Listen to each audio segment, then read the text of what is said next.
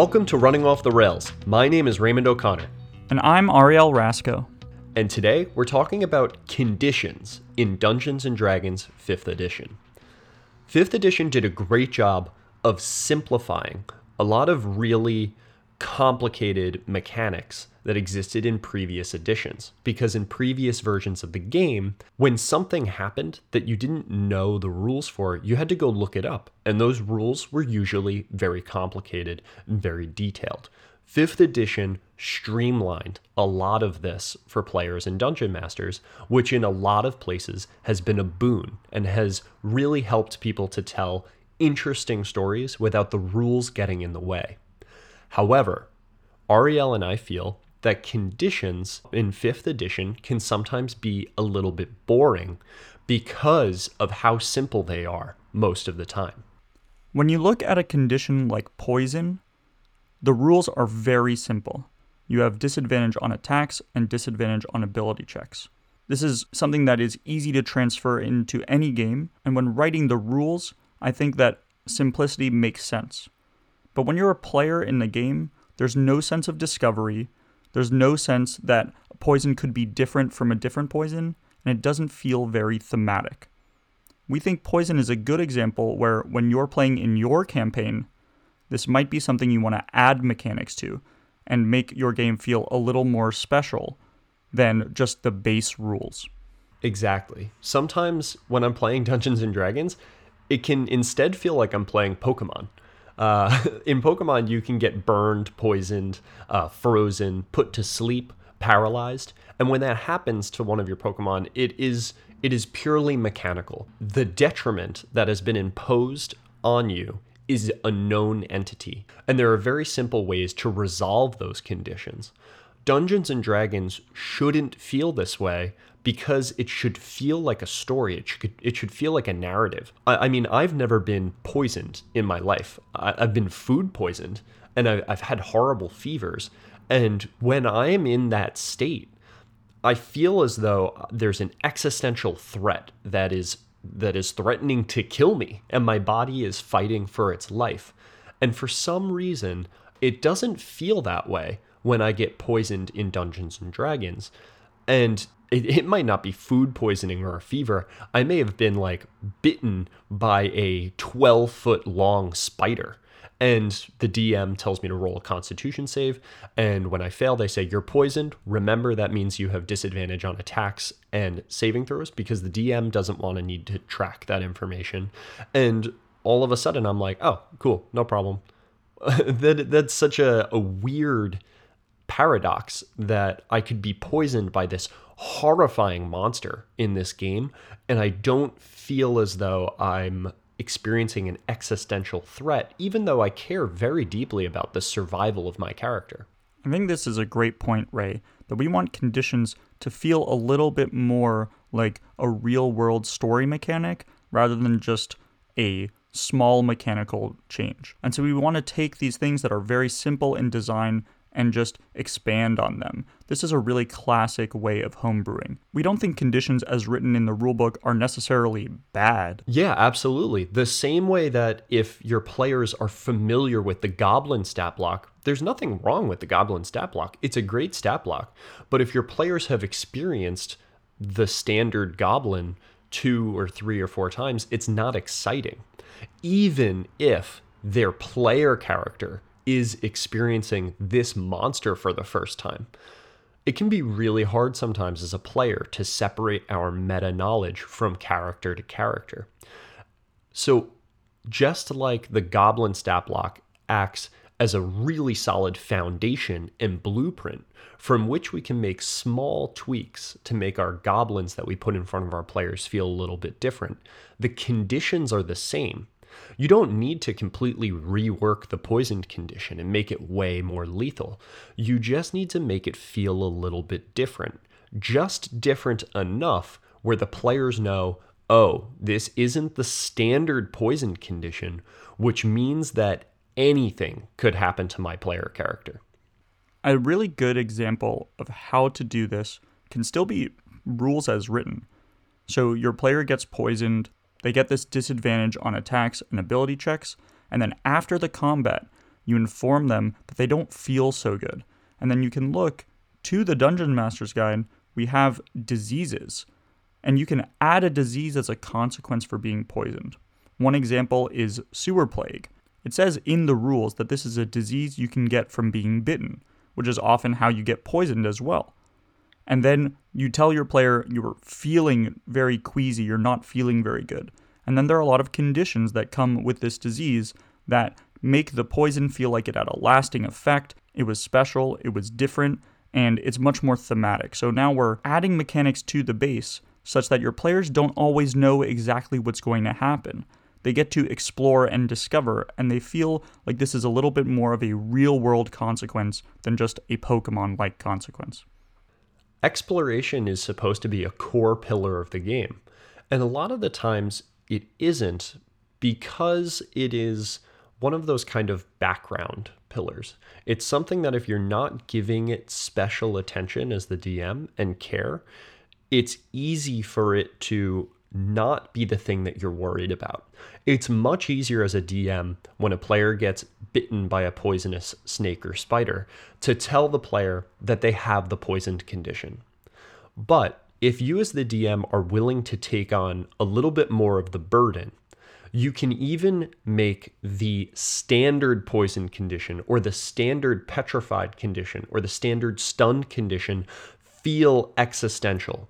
You can make it feel like it's something that the player is exploring, and make it feel like it's something unknown. So let me give an example. Your player gets bit by a spider that has a red streak shooting down its back. It's a spider they've never seen before. You have the player roll a Constitution saving throw. They roll a 14. You as the DM don't confirm whether or not that's high enough. You say, oh, got it, or noted. And right away, I bet your player is going to give you the side eye like, was it high enough? And you don't answer that question. Then on the next turn, the player goes to make an attack roll. They've kind of forgotten about the roll that you had them do, or maybe they haven't, and they're looking to you to see what happens. You say, oh yeah, I'm sorry, can you make that attack roll with disadvantage? And they're like, why? And you say, you'll see. They roll the attack with disadvantage, and whether they hit or miss, it doesn't really matter. You can describe to the player how all of a sudden they're feeling a little bit off balance, and their vision is doubling and coming in and out of focus. You haven't told them that they have the poisoned condition, but that's what it is. If they go to make an ability check, you can describe a similar situation to them. The player may suspect that they have the poisoned condition as described in the player handbook, but don't confirm to them yes or no whether this is the case or not. Think about it this way. Their character has no idea what the poisoned condition is. It would be very strange for them to have a unrealistic level of confidence as to their safety if they were to determine that they had the poisoned condition as written in the player handbook. As the DM, don't confirm this to the player, and as a result, the player will be able to role play that much more realistically without having to go against all of their prior meta knowledge. Yeah, I think that's a really great point, right? That even with these, base conditions, you could really use them in a more storytelling way. And I think that's really important for why these conditions are so simple, is that it allows you to really focus on a few conditions that you want to amplify and bring to the light to your players. You get to opt in to which conditions are important to your game without having every condition having lots of different mechanics and being overwhelming. So for example, if you want to play in a swamp, you start really thinking about poisons and diseases. Or if you're playing in a magical tundra, think Rime of the Frostmaiden, you can keep all the rest of your mechanics very simple, but expand on cold mechanics. And I think this idea of opting in to make a specific part of your story feel very special and thematic can be really fun. In the Dungeon Master's Guide, there's a note on how to deal with cold, and you can have players roll Constitution saving throws, and they can gain levels of exhaustion based on the cold. I think this is pretty good, but for a very special magical tundra, if you wanted to introduce more mechanics to make your players feel like there is more danger with the cold, that they can get something like frostbite, you can add that into your mechanics earlier in the game, maybe with a dagger of frostbite. It introduces this new mechanic your players have never heard of. It adds a lot of exploration to see what it does and what effects it has. And now later in the game, you have a concept of Frostbite that you can use in conjunction with this normal DMG cold and exhaustion feature. I think it allows you to really opt in, and in that game, you might not have special rules for poison, but you have special rules for cold. And in this way, your players aren't tracking too many things, and overall, it's still a simple game. If your condition mechanics are exciting enough, your players will actually want to interact with them as a way to interact with a fresh domain of the game that they haven't really seen before. In the Out of the Abyss game, there's a special type of poison called Drow poison, and it is far more potent than the regular poisoned condition. It was such a prevalent theme throughout the game that when my players secured some Drow poison, the barbarian in the party decided that they wanted to start microdosing the poison to try and build up an immunity. He did this over a series of weeks or months, and the next time they faced a party of Drow assassins, one of the assassins cut him. And I had the assassin kind of sneer at them and say something in a gloating fashion as if they knew that their death was near because he had cut him with his poisoned dagger.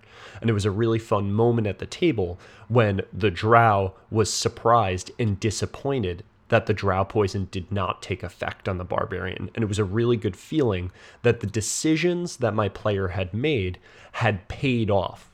And I think that conditions are a really great way either for them to take effect or not to take effect.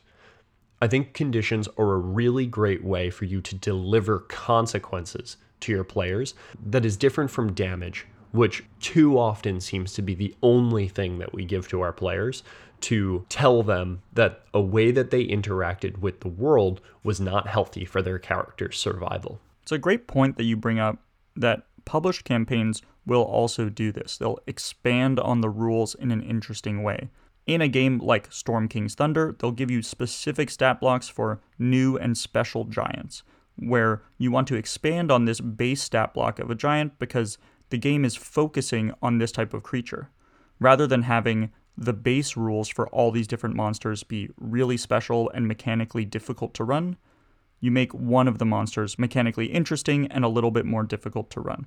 I think this concept of Drow poison in Out of the Abyss is a really great example of using conditions, not just monsters and damage, as another thing where you can bring exploration to a specific mechanic to highlight. This notion of discovery and consequences overall is, I think, really important to Dungeons and Dragons. And when you introduce something, dark and slimy and scary to your players, or a very dangerous, evil-looking magic item, your players are going to interact with it because they want to explore. What is my DM threatening? What is my DM setting up that maybe I'll have to grapple with, and maybe I can get a huge boon if I can, remove the curse in some way and get this magical item for myself. Your players are asking you, what is in your game? What can I explore? And for you to deliver in an exciting way, there are lots of curses in the game and lots of diseases in the game that you can add in to make this exploration feel worthwhile. I think this is the same thing we want to do with conditions. When your players go into an unfamiliar place, if it's super hot like a volcano, or super cold like a tundra, or maybe a dry and special desert, you want the conditions that they experience to feel like they have consequences and to feel surprising, like they're exploring this new part of the world. So that's when we add on to conditions and we add mechanics to make them a little bit different from what the published material might say. Absolutely. I think it is worth saying, though, that the rules are simple for a reason. It's important as a DM that if you're making this more complicated than it is suggested to be, that you are doing so deliberately and not just for the sake of making these conditions more complicated. If you're adding new currencies to your game for your players to track, or for you to track, you are making the game much harder for you to run, and as a result, you will probably slow things down.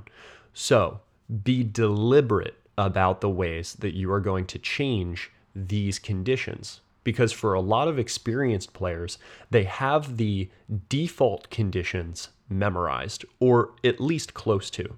And when you start to divert away from what is known, you start to take up their memory slots or their short-term memory. They're either going to forget how the condition works, or they're going to forget details about the plot or the combat that you're running or characters' names. So be careful about what you want your players to be worried about. It can be really awesome to have your players be worried about hypothermia if they're traveling through a magically cold Arctic environment. That makes a lot of sense. Or to be worried about poison and paralysis in a rainforest or in a swamp. Be careful not to introduce these crazy and interesting conditions to be explored if there are already other complex parts of your world and story and characters that you also want your players to be giving a lot of attention to.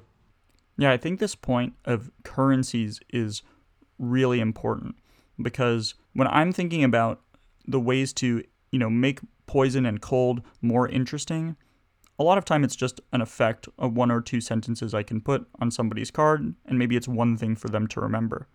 But if you add something like a currency, you can think of maybe key points as a currency you're familiar with. Monks have to keep track of how many of these things they have. They reset after a short rest. That's another thing to keep track of.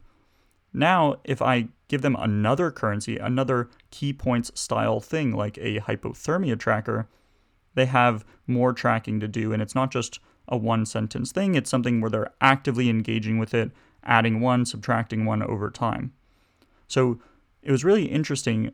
Ray had a conversation with Trevor from Grim Press where I almost got the impression that you should introduce a new currency as like a last resort. Yeah, I think that my impression that I got from my conversation with Trevor, and I kind of feel similarly about this, is as long as you're doing this deliberately for something that is a special occasion and you're foreshadowing it to your players that this is going to be an element of perhaps the final battle against this Arctic spellcasting white dragon, that there's going to be this like magical hypothermia effect and they're going to need to track hypothermia points, I think that it's okay and it adds that interesting dynamic to the game. But if you're creating just a random stat block that you expect other DMs to be able to run on maybe the DM's Guild, you are potentially signing them up for more complexity than they really are prepared to take on, especially if it isn't a very special part of the game that they're trying to deliver to their players. There's also some hacks that you can take advantage of to make this idea of tracking currency, if you want to do it this way, a little bit easier. A lot of conditions and diseases will use exhaustion as the currency, something that players are tracking already to tell the player how sick they are. This can be a little bit tricky because there's a lot of effects that go along with exhaustion. So you really may just debilitate your player to the point where they can't even have fun anymore, or they can't use their character's abilities or hit any attacks. So be careful with exhaustion. My favorite currency that I think is underused in Dungeons and Dragons, that I think you can reach for with this type of a thing, is the number of hit dice that your players have left. I think another classic example of this is a player's maximum hit points that they have left. If you've been listening to the show for a long time, you'll know that one of my players, a warlock, got a cursed magic item. And as he used the powers of the cursed magic item, his maximum hit point total would fall over time. This creates a clear expectation for the player. They know what happens when their hit points hit 0. They lose their character. But it doesn't affect their character's effectiveness on a day-to-day basis, their ability to hit with attacks or use special abilities really at all, not the way that exhaustion does. Yeah, that's a great point. You can use existing currencies in your game to really spice up these conditions rather than creating a new stat for your players to track. You can use things like spell slots even, or spells known perhaps. Maybe your player can't focus that day. This malady is really affecting their ability to, think straight. And so maybe they have to prepare one fewer spell that day. That's not a horrible hindrance, but your player will still really want to get rid of this malady. I think this idea of using existing currencies that your players keep track of on their character sheet rather than introducing a new currency can make your conditions feel special while still engaging with your players' existing calculations. And maybe that'll even make it feel better that they're affecting their spells. That's something they're engaging with regularly. So it'll feel really deep and really personal if that's affected. I really like this idea of a curse that affects the number of spells known that you have. This makes me think of a character from the Stormlight Archives that on some days is very, very brilliant, and on other days struggles with even simple mathematical equations, something that they're typically very good at. I love the idea that perhaps a wizard makes a deal with some sort of entity, asking for the ability to remember many more spells. And on the beginning of the day, maybe the wizard rolls a d6 or a d8, and anything a 3 or under is like how many spells more they have to forget that day, but anything 4 or higher is how many more spells they can remember. So like if they were to roll a 5, they can remember 2 more spells that day. But if they roll a 1, they have to prepare something crazy like 2 or 3 less spells that day.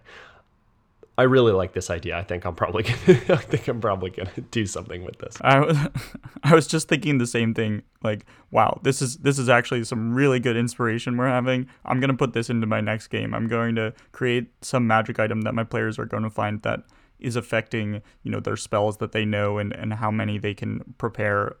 This I think is a really great idea to spice up the conditions of my game now. Or perhaps one of the spells that they know gets like swapped out for a spell, a random spell on a different spellcasting class's table. So your wizard loses one of the spells that they had prepared at random, maybe their fireball or their hypnotic pattern, while they have this curse. And instead it's replaced with like a cleric spell, like Revivify, or a bard spell, or a druid spell. I think this is a really funky idea. I'll have to look at it more closely to make sure it makes sense, but I really like this inspiration. Yeah, it reminds me a little bit of the Wild Magic Sorcerer, where there's this auxiliary thing to their spellcasting that can spice things up and feel a little bit weird. You can think of a Wild Magic Sorcerer as having a condition that you could sort of introduce in similar ways to other players at the table, especially if there isn't a Wild Magic Sorcerer. It's been a really fun part of some of my campaigns when we've been rolling a lot on the Wild Magic Surge table. So maybe I could introduce a condition that has a similar weird effect to, a new campaign where we don't have a Wild Magic Sorcerer.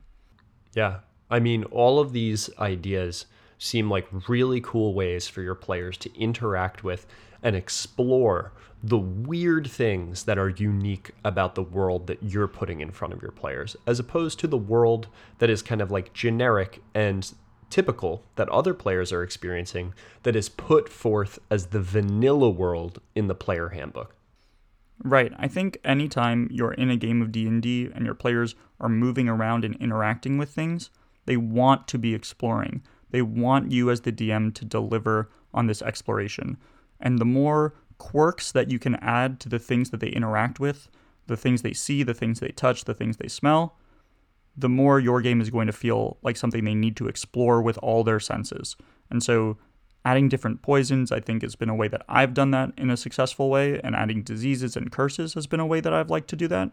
But you can get so much more creative than just that. You can add whatever mechanic you want and create your own special condition for your players to explore and find in their world.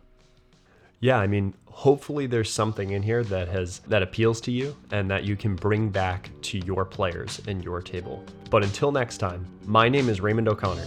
And I'm Ariel Rasco. And thanks for listening to Running Off the Rails.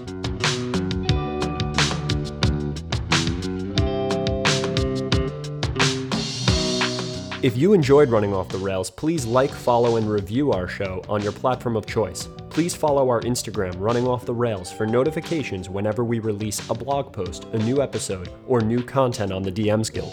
If you prefer a specific type of content, please send us a message on Instagram. The jam you are listening to is Hoist by Andy G. Cohen, and you can find Hoist and more of Cohen's music on the Free Music Archive. You can find links to all of our content at runningofftherails.com or on our Facebook page, Running Off the Rails.